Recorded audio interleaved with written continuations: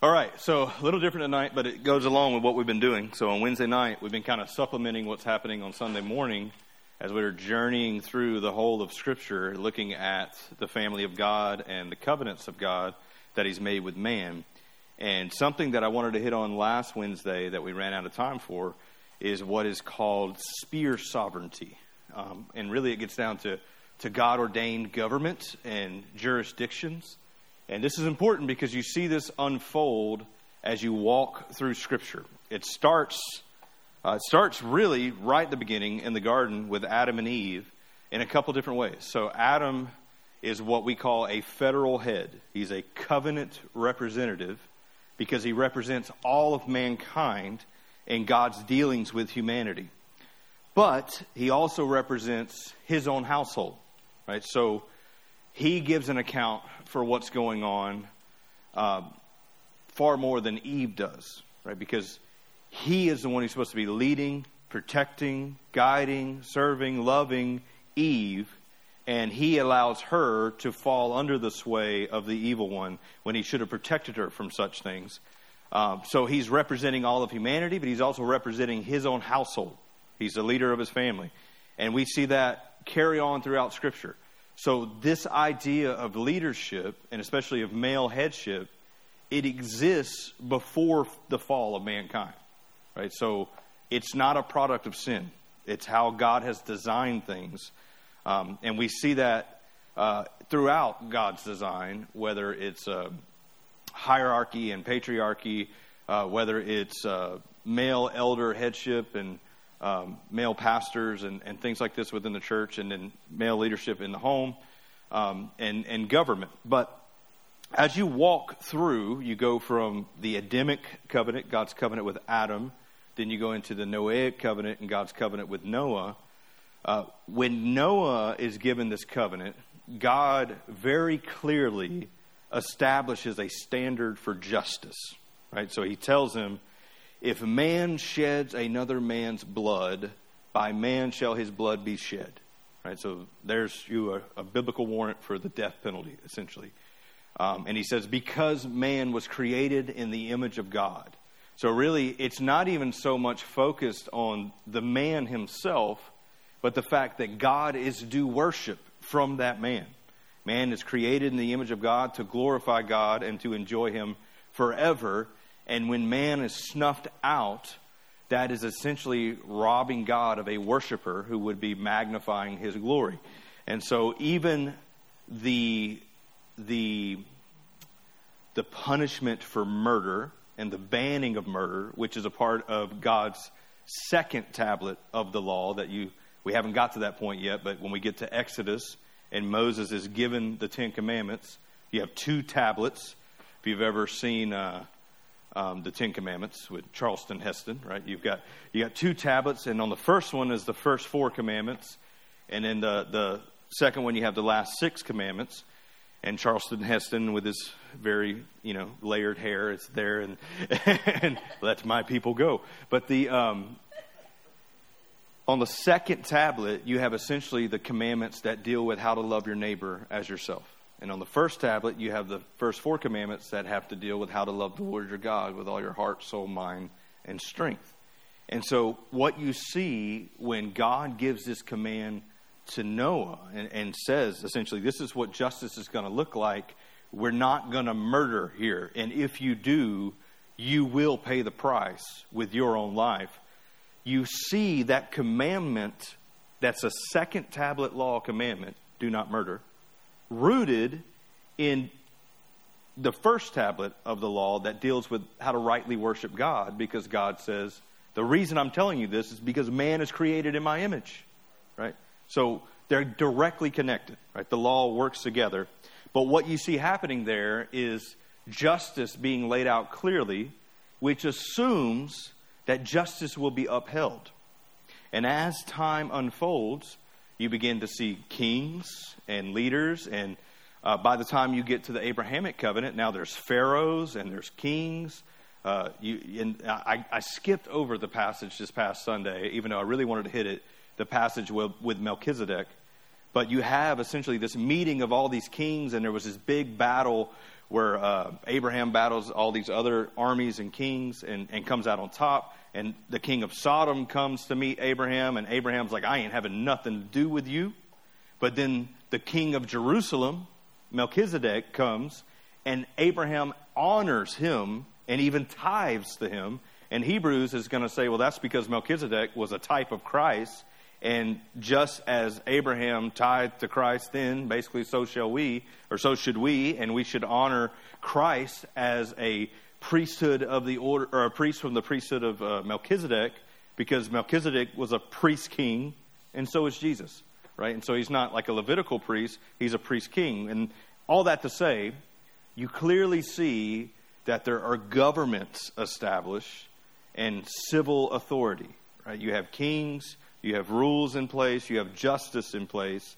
So even with the Noahic covenant, you see Noah has a family that he's in charge of. He's the head of. He's the head of his household, which is why everybody in his household gets to get on the ark, even though God says Noah's the only righteous man walking the earth at that time. So the earth gets so bad that God's going to wipe out all of humanity. But because of Noah's faith and Noah's righteousness, his whole household comes into the ark with him. And so because of Noah's leadership over his household, his whole household essentially enters into covenant with God because of Noah's position with God. And then Noah acts as the head of his household very quickly after the flood, when Ham enters into sin and essentially breaks the fifth commandment, not honoring his father. So Noah decides to become an owner of a vineyard, right? And he gets into making wine, and he realizes real quick, like apparently he's very good at making wine because he drinks too much, and he's not only passed out drunk, but he's naked and passed out drunk. So we don't get a lot of details there. There's a reason why I didn't bring that into my sermon. It's kind of messy and weird. But what happens real quickly is it's very clear that Ham, in some ways, disrespecting and dishonoring his father, right? He goes, he sees his father in this naked, intoxicated state, and he goes to his brothers, and he essentially is like, come look at what Dad's doing.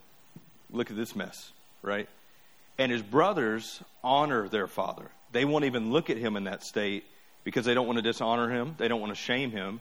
And so they walk backwards with something to cover him with so that he's not laying there naked and ashamed, but has his honor kept. And so you see Shem and Japheth doing the right thing and upholding the fifth commandment, but you see Ham dishonoring his father and dishonoring the Lord because he's breaking God's law in doing that. And Noah, when he figures out what happens, responds by calling down covenant curses upon Ham and expelling him from his family. And Noah's right to do it. He has the jurisdiction to do it because he's the leader of his household. And so you see this idea of spear sovereignty developing, that you have kings and governors and magistrates, and you have fathers and mothers. I mean, and that's rooted in God's law right there. But really, in the fifth commandment, all authority is rooted in honor your mother and father. Peter's going to tell us to honor all the authority over us. Right? And that's rooted in that fifth commandment idea. And then when you get to the New Testament, you see clearly church government and church authority. But that's there in the Old as well with the priests and the temple guards and all these things. So the reason I lay this out is because covenant theology is representative theology, right? You have Adam, who is our representative of all humanity. You have Noah, who is a representative of humanity at that time and a representative of his family. You have Abraham, who's a representative of his whole household, which is why when God enters into covenant with Abraham, he brings his whole household, even to the point of his servants and everything, into covenant with him, right? So it's not just his bloodline. It's all kinds of people that are connected with him, and he is the representative authority. And that's how God works. God deals with the high priest on the Day of Atonement in the temple. And right, the high priest has got to make sure he's got everything just right and that he's did everything according to God's instruction. And he's still kind of worried he didn't. So when he's going into the Holy of Holies, he's got a string tied to him or a rope tied to him just in case he drops dead. They can pull him out. But he's also got a bell tied to him so they can listen and say, is he not moving in there? Oh, man, he's dead. Reel him in, because he did something wrong. But he's there as a representative of the people, right? And that's how God works. And that's how our government works, right? This is why America is called the federal government. It's a covenantal government where we elect officials to represent us, right? Because we can't all go to the White House, although it might be better than what we got going on now. I don't know, but but we have these elected officials, right? So come November, we will elect, Lord willing, a new official to represent us in the White House. But that's how that works, right? You have fathers and mothers, you have governors, you have elders and deacons, you have all these things and all these different spheres representing each of these covenantal aspects. So I want us to walk through this a little bit and just see how this works so that as I continue walking through the covenants on Sunday morning, you'll have this foundation built in your mind that, okay, this is how God works. He deals with representatives. He deals with representative government, and each of these governments has their own jurisdiction. All of them are meant to be under the lordship of Christ. So if you look on your paper, you got a quote. Yeah, go ahead. When God approached Abraham, when he first approached him, he said, leave your family and go. Leave your father's house, yeah. So I've always been under the impression that Abraham should have gone on his own versus taking his family. Uh-huh. Where am I wrong in that interpretation? Wait, yeah. Because it's contrary to what you're teaching, and I'm not arguing it. I'm just... Yeah, no, I think he calls him to leave his father's house, which he does. He doesn't take his father with him.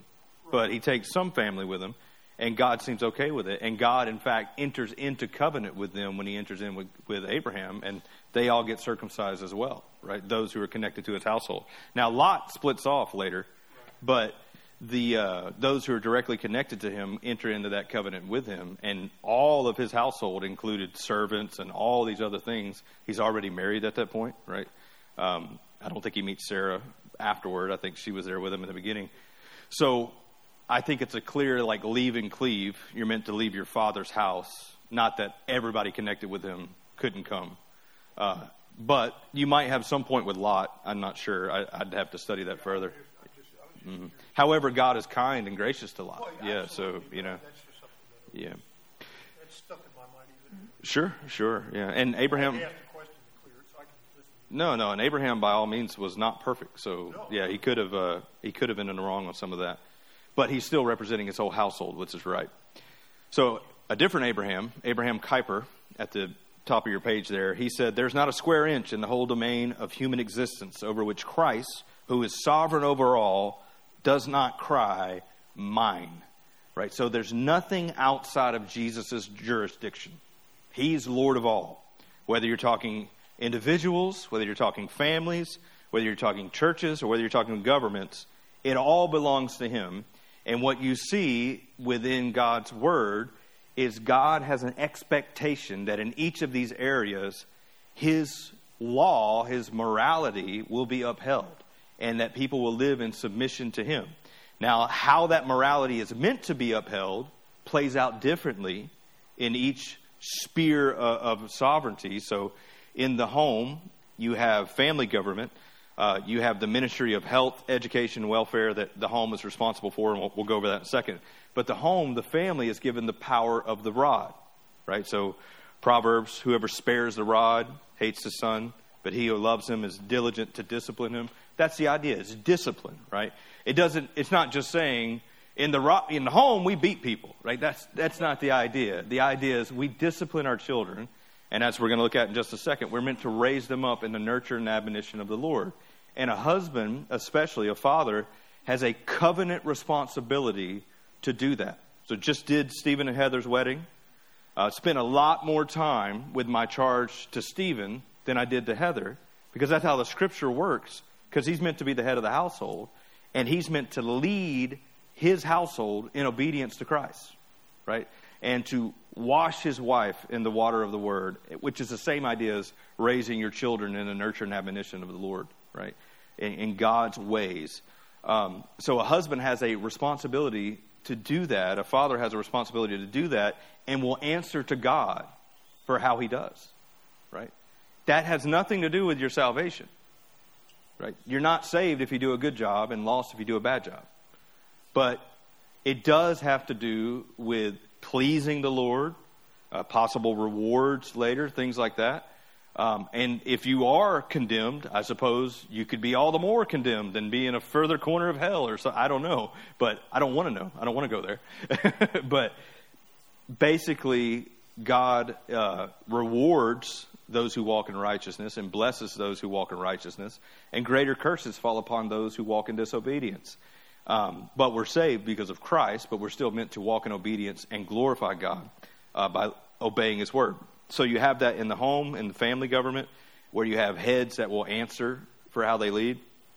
Church government, same way. You have the ministry of the word and sacrament with the power of the keys of the kingdom. We'll go over that in a second, but essentially that's tied to church membership, church discipline, baptism, the Lord's Supper, preaching of the word. And elders will give an account for how they lead. In Hebrews 13:17, it says, "Obey your leaders and submit to them, for they are keeping watch over your souls as those who will have to give an account." Who are we going to give an account to? To God, right? Not only do I have to account for how I lead my household, not only do I have to account for how I live my life, but I have to account for the souls under my care here as your pastor. And Eli is an elder. He has to do the same. There's a greater weight with me as the main preacher and teacher and the pastor, but it's there nonetheless for all church leadership, because we are a representative of this church to God, right? You have in Revelation these letters to 7 churches, 7 lampstands, to the 7 angels over the churches. The angels are messengers, right? They're essentially pastors and heads over those churches. That's how it works. You've got elder representation dealing with God, and we are going to be accountable to not only how we shepherd your souls, but how we preach and teach God's word, which is a part of shepherding your souls. So that's a covenant relationship between the leadership of any given church and God. Has nothing to do with our salvation. However, we could walk in great sin and fall in greater condemnation because of it. But it's a covenant reality nonetheless. So I tend to think that when we think about covenant with God, we usually only think salvation, right? That I'm in a covenant with God and I'm covered by the blood of Jesus and I'm good. Well, that can be totally true, and yet you still have these other covenant realities that you may be doing well in or poor in. And then the other aspect is civil government, the ministry of justice with the power of the sword. And what we see there in Romans 13, which there's no way we're going to have time to look at tonight, and I couldn't fit it on the board. In Romans 13, they have the power of the sword, right? So that's tied to that Noahic covenant and justice, right? If a man sheds another man's blood, by man shall his blood be shed. Well, God's very clear that you have to have 2 or 3 witnesses. You have to have all these things in place before someone can be accounted guilty. Our idea in our justice system, right, innocent until proven guilty, that's a biblical idea. That's good. So when he's saying, by man shall your blood be shed, he doesn't mean that anybody and everybody can then enact justice, pick up the sword. As we see developed throughout Scripture, the government has the power of the sword, right? Governors, presidents, pharaohs, kings, dictators, whatever, and they are meant to uphold these laws and these statutes and these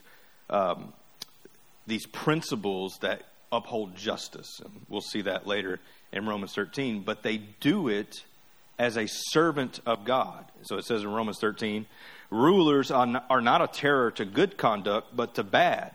Would you have no fear of the one who is in authority? Then do what is good, and you will receive his approval. For he is God's servant for your good.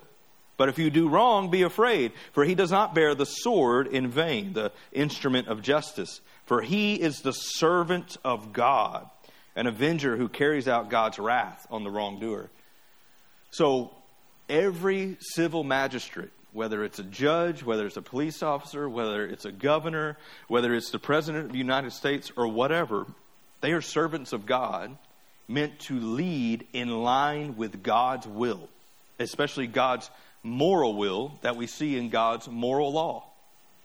Right? So right now, as I'm watching, I'm not trying to get political, I'm just telling you what's going on.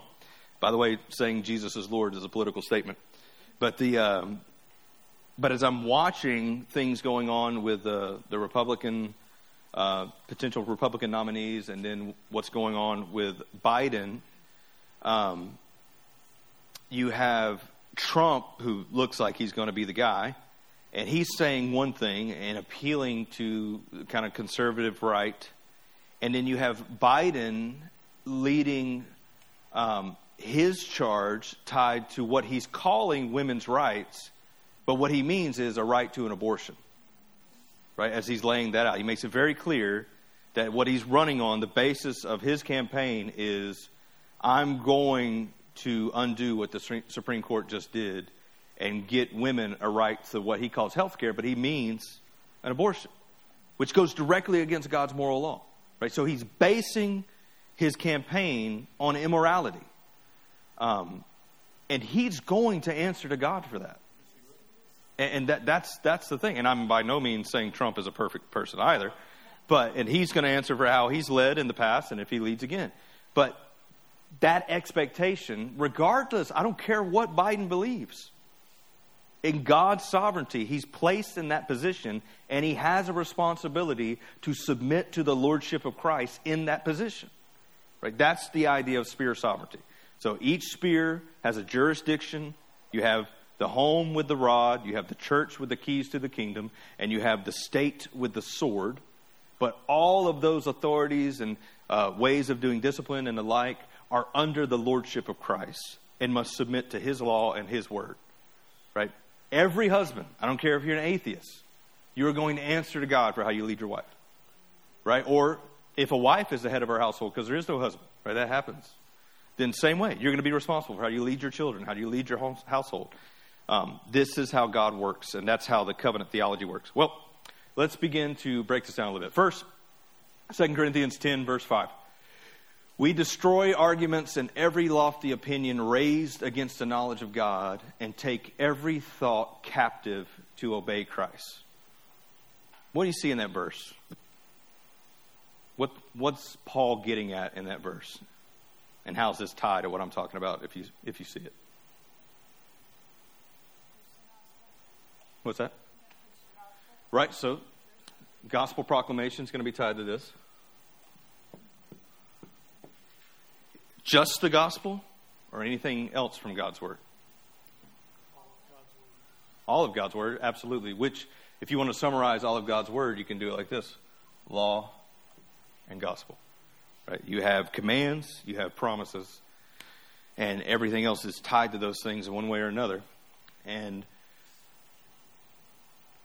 we destroy arguments and every lofty opinion raised against the knowledge of God.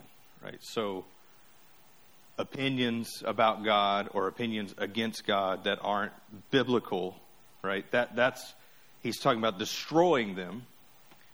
But part of the way he destroys them is taking every thought captive to obey, that sounds like law, Christ. What's it mean to take every thought captive?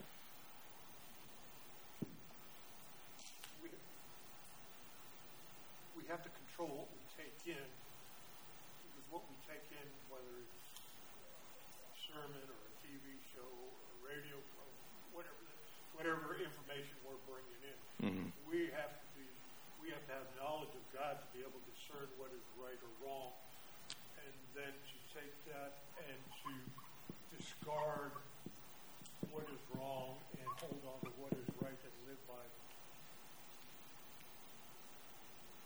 what we have left. And if we do that correctly, again, going back to the knowledge of God. So control input, and then you talked about doing what's right, which is kind of control output. Sometimes things just pop in my mind And I'm like, where did that come from? Where did that wretched, horrible thought come from? Right? So that's not so much controlling the input. However, if I'm honest, that input was put in there at some point, right? That wicked thought entered my brain because of something I exposed myself to, heard, saw, or did in the past. The way I often talk about this is just as we're commanded by God to write his word on our heart, whether we like it or not, we write sin on our heart. It would be so nice if we could forget sin the way God does, right? He says, your sin is as far as the east is from the west, and I remember them no more. Like, God, can I get a little of that action? Like, I don't want to remember my sin anymore, but it's there. Eric? So, in my ridiculous amount of counseling and therapy I've had to go through, I had a lot of intrusive thoughts. I'd be driving in the car with the kids, and this is before medication, praise God. I'm in therapy, I'm fine now.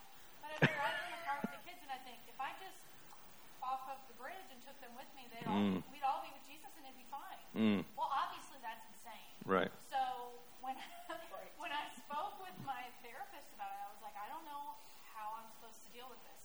She was a Christian. She told me, this is what taking every thought captive in a way means, is you have the thought and then you go, that was crazy. God says not to do that. We're going to do this other thing and actively tell myself what the truth is about the situation and move my train of thought over here back to where it's supposed to be. And so that's a very clear example of, by taking your thoughts captive, you're taking your life captive, right? Because your thoughts are directly influencing your behavior. Paul says in Romans 12, I appeal to you, therefore, brothers, by the mercies of God, to present your bodies as a living sacrifice, holy and acceptable to God, which is your spiritual worship. Do not be conformed to this world, but be transformed by the renewal of your mind, that by testing you may discern what is the will of God, what is good and acceptable and perfect. Or where do we find the will of God and what is good and acceptable and perfect? In God's word, right? So we renew our mind through the word of God. We take every thought captive by weighing it against God's word, right? Is this right? Well, what determines what is right? God, God's law, God's word. So let's weigh it according to that and then act accordingly, right? So grab a hold of that thought. So the command to take every thought captive is really the command to take every area of life captive. Everything you say, everything you do, it all belongs to Christ, right? So this is stressing the Kuyper point, right?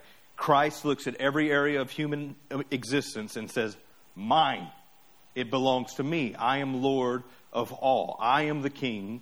You bring it all in submission to me.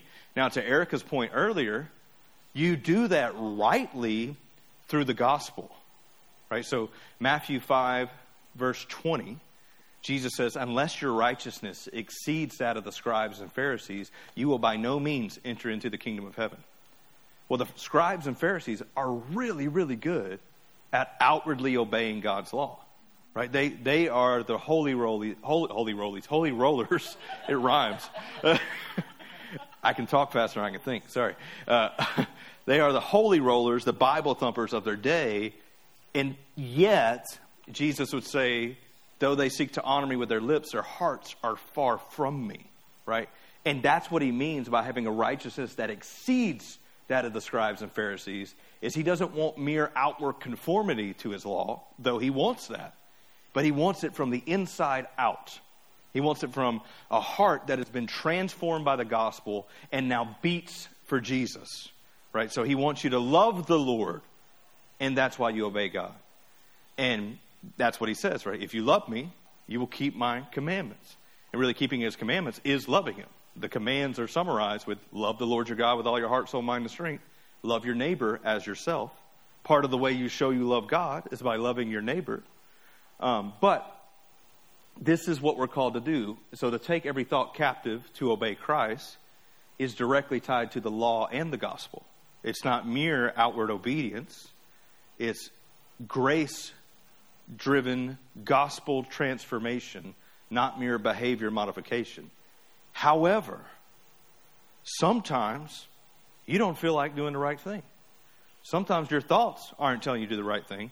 You take it captive anyway, and you do the next right thing anyway, because your feelings don't determine what truth is. Your feelings don't determine what is right. God's word does. So it's not merely, if I feel this way, I do it.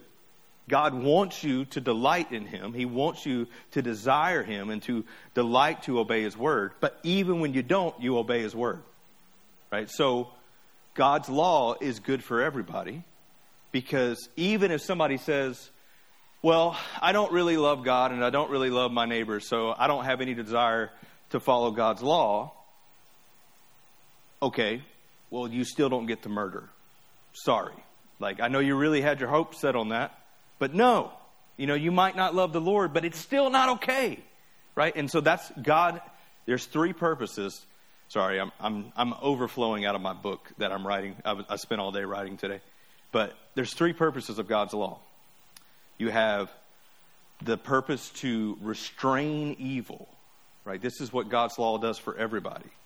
It gives a standard of justice and restrains evil.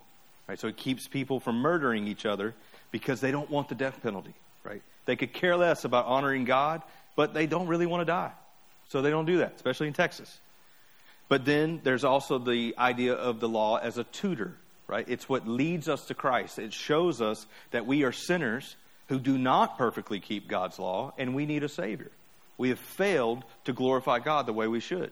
And then the third use, though, is it shows us what obedience to Christ looks like as those who are in Christ. Right? So now that we know Jesus and have been saved, we're called to follow Jesus. Well, what kind of life did Jesus live? One that was perfectly obedient to God's law. So if you're wanting to know, well, what should my life look like? Well, it's a life that ought to be obedient to God's law and God's word. And that's what Jesus calls us to do. And that's what Paul's saying here. Take every thought captive to obey Christ. Take every area of your life and submit it to King Jesus. That's what you're called to do. That's what the Christian life looks like. The Christian's different from the world because he's doing it joyfully. She's doing it joyfully. She's doing it because God has so loved her that she delights to do it. 1 John 4:19. We love because he first loved us. That word love is a summary of the law. Right? The law summed up in one word is love, says Paul. And love, explained, means love God, love your neighbor. And the gospel is an image of love as well. Right? Jesus commands us in John 13:34 and 35, a new commandment I give you, that you are to love one another as I have loved you. So he puts a gospel spin on the law. He says, don't just love your neighbor as yourself. Love your neighbor sacrificially, like I did. I laid down my life for you. So all of that is tied to this call to obedience. And this call to obedience plays out, one, for individuals, but then in these three spheres of life. So family government first. Family government is the ministry of health, education, and welfare, where the power of the rod is given. So you have a few passages on your paper there. 1 Timothy 5:8. If anyone does not provide for his relatives, and especially for members of his household, he has denied the faith and is worse than an unbeliever. Right? So if you don't work, you don't eat, that type of thing. So you see the general idea of welfare and health tied up in that. You have to provide and help for these basic needs. So providing, it's going to include shelter, food, things like that. That's the general welfare. But then in Ephesians 6, which I want us to really walk through, and we'll probably be here the rest of the night, he lays out really the beauty of education and the spiritual welfare, as well as the general welfare, is all tied into this, because you're really helping somebody be a true human being through this. So he says, starting in verse 1, children, obey your parents in the Lord, for this is right. Honor your father and mother. This is the first commandment with a promise, that it may go well with you and that you may live long in the land. Fathers, do not provoke your children to anger, but bring them up in the discipline and instruction of the Lord. So, the book of Ephesians is a letter written to a church in Ephesus. But what he says is, to the saints who are in Ephesus. That's what he says at the beginning. Saints is the word for holy. for the holy ones, for those who have been set apart by God for God. Those people in Ephesus, he's writing to them. Interesting enough, he's writing to the whole family, we see, even the children. So he says, verse 1, children, obey your parents in the Lord, for this is right. What do you see in verse 1 there? Right. Law.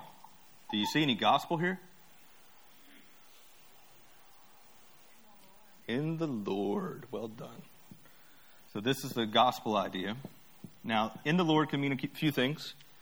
It can mean obey your parents insofar as they're in line with God. Right? So don't obey your parents when they call you to sin. That's never right for anybody. Same way. Wives are in submission to their husbands, but not against God's will, right? They don't follow their husbands into sin. Husbands, definitely don't do what Adam did and follow your wife into sin, right, over and over again. So we do everything in the Lord in submission to the Lord ultimately. But in the Lord also implies union with Christ, right? If anybody is in Christ Jesus, there is therefore now no condemnation for them. Romans 8:1. So it implies a gospel aspect to it, that they are in covenant with God. And so they should want to do this out of that 1 John 4:19 mentality. We love because he first loved us. But that's no excuse not to do it, right? Well, I didn't feel like honoring my parents today. God's going to say, I don't care what you felt like. Do it anyway. If Cain tells God, I'm not really feeling it, think I'm going to kill Abel, I'm just a little frustrated today, having a bad day, it's not an excuse. It doesn't matter. Obedience is the call no matter what. But children are being directly addressed in a letter that's addressed to saints. Just saying. We don't know what all age is there, but children's a pretty generic term for children, from infants to adolescents. All of it's there. But he calls them to obey their parents in the Lord, for this is right. And then he quotes the fifth commandment. Which commandment? Now I'm doubting myself. One of the commandments. 5? 5, I was right. Yeah. Which? Yeah. I need somebody with a photographic memory. I have them down, but not under pressure. You are looking at me like, well, too much pressure. See, please. What's the word for children in the original language? Like, what is it? I knew you were going to ask me that, and I didn't have it. But give me 2 seconds, I'll tell you. Because I'm guessing it has like a bigger meaning. Yep. Let's see. I just wanted to stop your flow. I appreciate that. Yeah, just throw me off. No big deal. All right. That which is begotten, a child of either sex.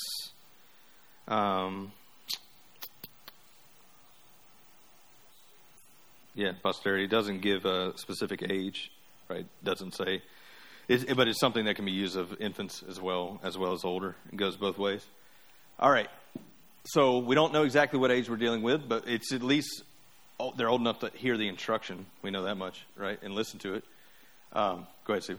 Could it also be talking about the rank and file Christians, like obeying your parents in the Lord, like elders? Sure, and that's what I was getting at earlier with the fifth commandment has that in it, right? Respect the authority over you in general, right? So, the pastor here before me led me to the Lord. Right? He was my father in the Lord, and so there was a respect and a submission there that I had beyond just him being my pastor, but because he also was the one who discipled me and led me in the Lord, things like that. So certainly true nonetheless, right? So spiritual children absolutely applies, but he's in the context here directly addressing the family. So I think it's dealing with quite literally physical descendants. Okay, so honor your father and mother. This is the first commandment with a promise. So just notice he's directly applying the 10 commandments to Christians. There are people today who think the 10 commandments don't apply to Christians. That's in part what my book is about as well. They do apply. And I would argue they apply to everybody, everywhere, all the time. But especially Christians. Right? Christians don't get out of this. people mistake this because they think the Ten Commandments were a way of salvation, and they were never meant to be that. Salvation has always been by grace alone, through faith alone, in Christ alone. The law has those three purposes that I laid out earlier. So, honor your mother and father. This is the first commandment with a promise. That it may go well with you, and that you may live long in the land. Any questions, comments, concerns on that? Pretty straightforward. Can I get a promise with any other commandment? What do you think? Yeah, right. So this one's got this promise directly tied to it. Why do you think that promise is there? Is this like Joel Osteen prosperity gospel? What's going on? Follow your mother. If you follow and honor your father and mother, it's bring your child up in the ways of the Lord, and they shall not depart from it. You will live long in the land. Right. You will actually live. You'll have an eternal life if you follow their example, which is to follow and obey Christ. Right. Meaning that then they would become. And not only eternal life, but like your physical life will be blessed as well. You're not going to die. Right. If you got a wise family leading you. Right. Proverbs also says there's a way that seems right to man, and its end leads to death. Right. Well, if you have a wise dad or a wise mom leading you in general wisdom, like it's going to go better for you. Interesting enough, my oldest son, who's 18 and, just so bent that he can't wait to be a husband and a father. We're putting together a list of here's all the things I need to learn before I go out on my own. And Chris Kelm and others have helped me add to that list. But things like down to foraging, like how do I go and live off the land if I'm just stranded somewhere? Right? Like we've never had to do that. Like it was like Brookshire is less than a mile from our house. But just in case. And I'm just like, man, yeah, let's do it, man. Let's go. Like, let's go to the mountains. We'll figure it out. I'd love to teach you that. And so that type of stuff, that's general wisdom. That's like, it'll go well for you in the land, It works well to know how to. So this is sad because I did not have a good childhood. You know who taught me how to cook? My mother-in-law. You know who taught me how to do some work on my car? My mother-in-law. You know who taught me how to do like handyman work around my house? My mother-in-law, right? Yeah, she's awesome. Like, there's a reason why I was like, yeah, she can live with us. Yeah. So, I'm honoring my mother-in-law. Yeah, but I mean, now that was years ago. This wasn't like recently. She taught me that. We got married at 19, but the. When I was 16, the alternator went out in my car, and my mom went and bought an alternator and put it in my car. Yeah. Because we couldn't afford the labor for it to be done. Yeah. Like, she went and bought a manual, and Remind this me is to before call your YouTube, mama. y'all. Yeah. There was no YouTube of how to put the alternator in. She did. And we started dating when we were 18. And I remember being sent to go help your brother out who was broken down on the side of the road. So at that point, she had already passed the baton to me. And I had to go do that. But she helped me learn how to do that stuff. But that's what, general wisdom is great. But then especially if you're being raised in a Christian household, how much more so will blessing follow that wisdom, right? And that's the general idea. So you got a physical blessing, but you also have an eternal spiritual blessing that's tied there if verse 4 is followed. Fathers, do not provoke your children to anger, but bring them up in the discipline and instruction, or nurture and admonition of the Lord. What does that mean? Trust and obey. It seems like somebody wrote an email about that recently.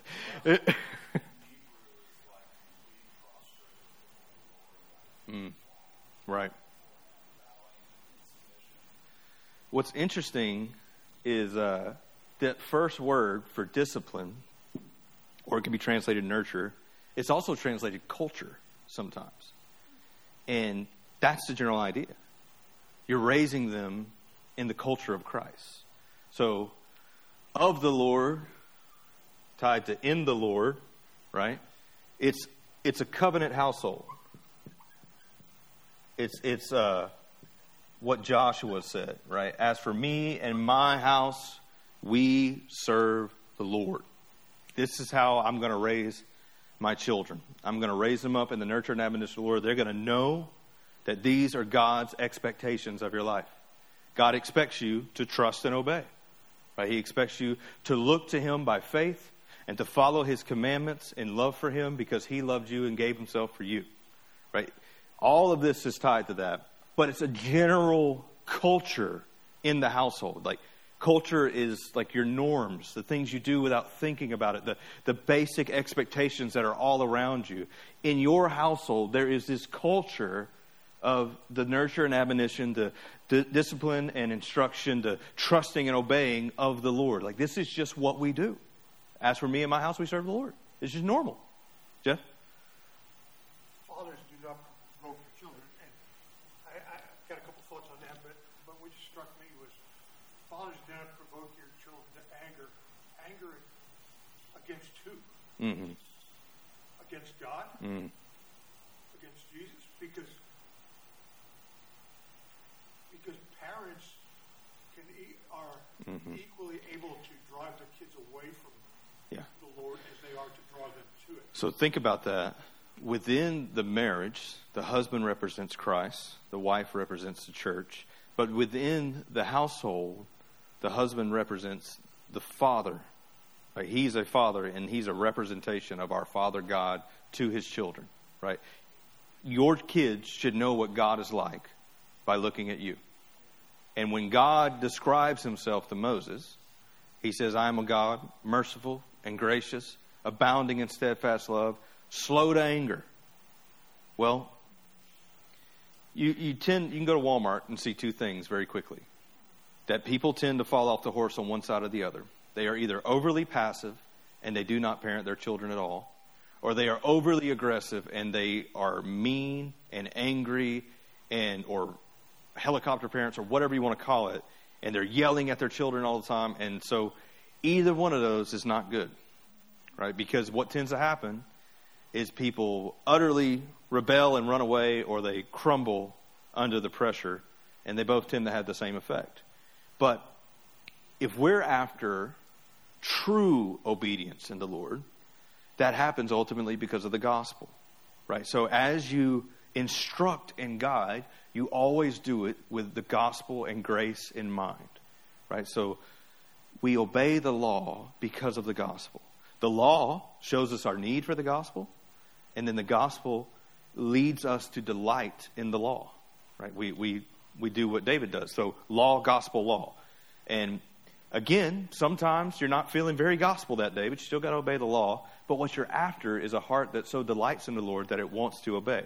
So if you take a steel rod and you try to bend it just as it is, it's either going to snap back the way it was, or it's going to break under the pressure. You've got to apply heat if you really want it to bend. Right? Well, that heat is the gospel.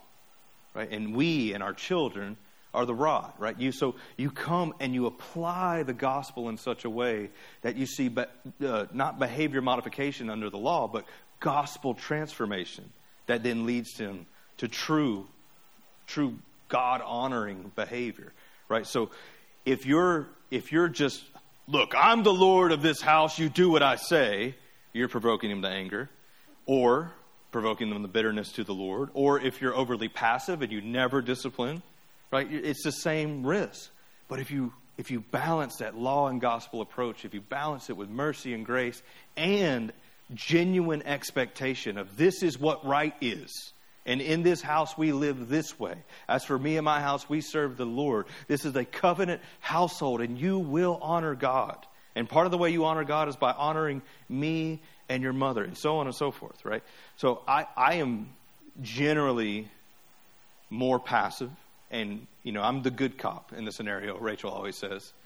But there are some things that I intentionally put the fear of God in my children about. And one of them is when they disrespect their mother, right? And I just, I've had numerous, like come to Jesus moments with my kids where I try to do that. Now she would say I'm still too nice and I haven't done it near enough probably, but I've done it. But generally speaking, I'm kind of more overly gracious. But this is what's good about Rachel and I, because Rachel's law and I'm gospel, and we work well together. But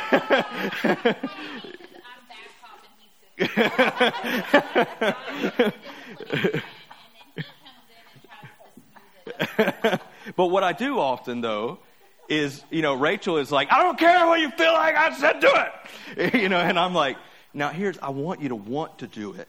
So let me help you understand, right? Let's have a reminder that I'm with 40 children. No. When I come home, I expect mine to be behaved.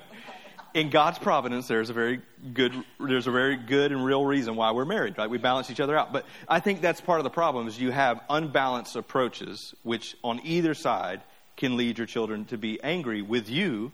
And then you are a direct representative of God to them. And so they're going to be angry with God as well, right? So,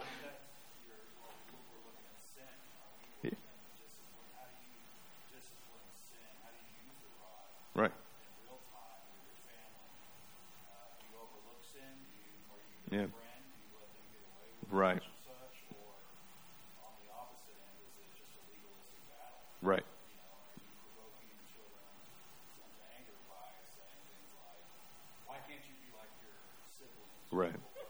Right. Yeah, and that's, those things change. So the rod represents discipline.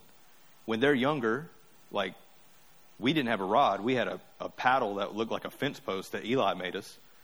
And it was effective. It was very effective. But as they got older, I went from not having to use it to just smacking it on the counter, and that was enough to, like, get everything in line. And then, they get older, and then discipline looks different. Then it turns into, sorry, give me your car keys or whatever, right? That type of thing. I'm not going to smack my 18-year-old son with a paddle. Sometimes I might want to, but it's not the same discipline approach. Yeah, you're not scaring them anymore. But so discipline changes, but that same approach, right? You don't want to be a legalist and you don't want to be an antinomian, which is just no law. You want to be obedient to the Lord, which happens genuinely from a heart that's been gripped by grace. But you have to show them obedience matters in every area of life, no matter how you feel, right? And so that, in part, a big part of how that's going to happen is that the whole culture of your household is that idea of Joshua, right? That as for me and my household, we serve the Lord. It's just what we do. It's our norm. We worship Him. We love Him. We follow Him. We submit to His law here. That's what we do. He shapes the norms of our life. He shapes the rules and the patterns of our life. It's not merely what we want to do or what we feel like doing. It's what He's called us to do. And He's called us to take every thought captive to obey Christ, to obey Jesus joyfully in every area of life. And so this is how this ministry of health, education, and welfare unfolds, right? This is education, but it's an education that is this discipline and instruction of the Lord is tied to every area of life, right? So this isn't merely devotional time. This is you glorify God whether you eat or drink or whatever you do, right? You are going to be a Christian whatever, right? If you're going to go to school to be an architect, an engineer, or a hairstylist, or I don't care what it is, you're going to do what you do as a Christian. Because that's your culture. That's how you operate. You do it in submission to the Lordship of Christ. And you do it for the glory of Christ. Right? So this is tied to bringing this sphere of life under the Lordship of Christ. That's why we're meant to raise our children that way. Because God deserves the glory of their life. He deserves the glory of our family. And He deserves the glory of this world. And our children are going to go out into the world and be the next whatevers, right? Presidents, governors, engineers, you name it, right? And so we're trying to lead them in the way they should go. That's going to lead to physical blessing and spiritual blessing. And it's going to magnify the glory of the Lord. So we got to cut it off.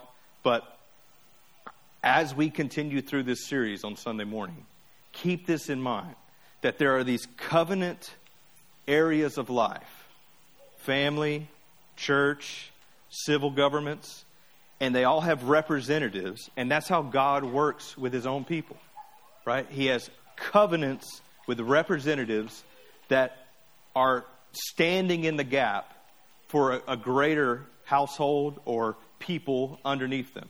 That's what Adam did. That's what Noah did. That's what Abraham does.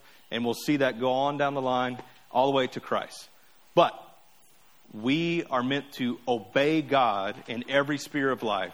Because as I said, as Kuyper said, Christ looks at everything and says, it's mine. And so we're meant to submit it to him.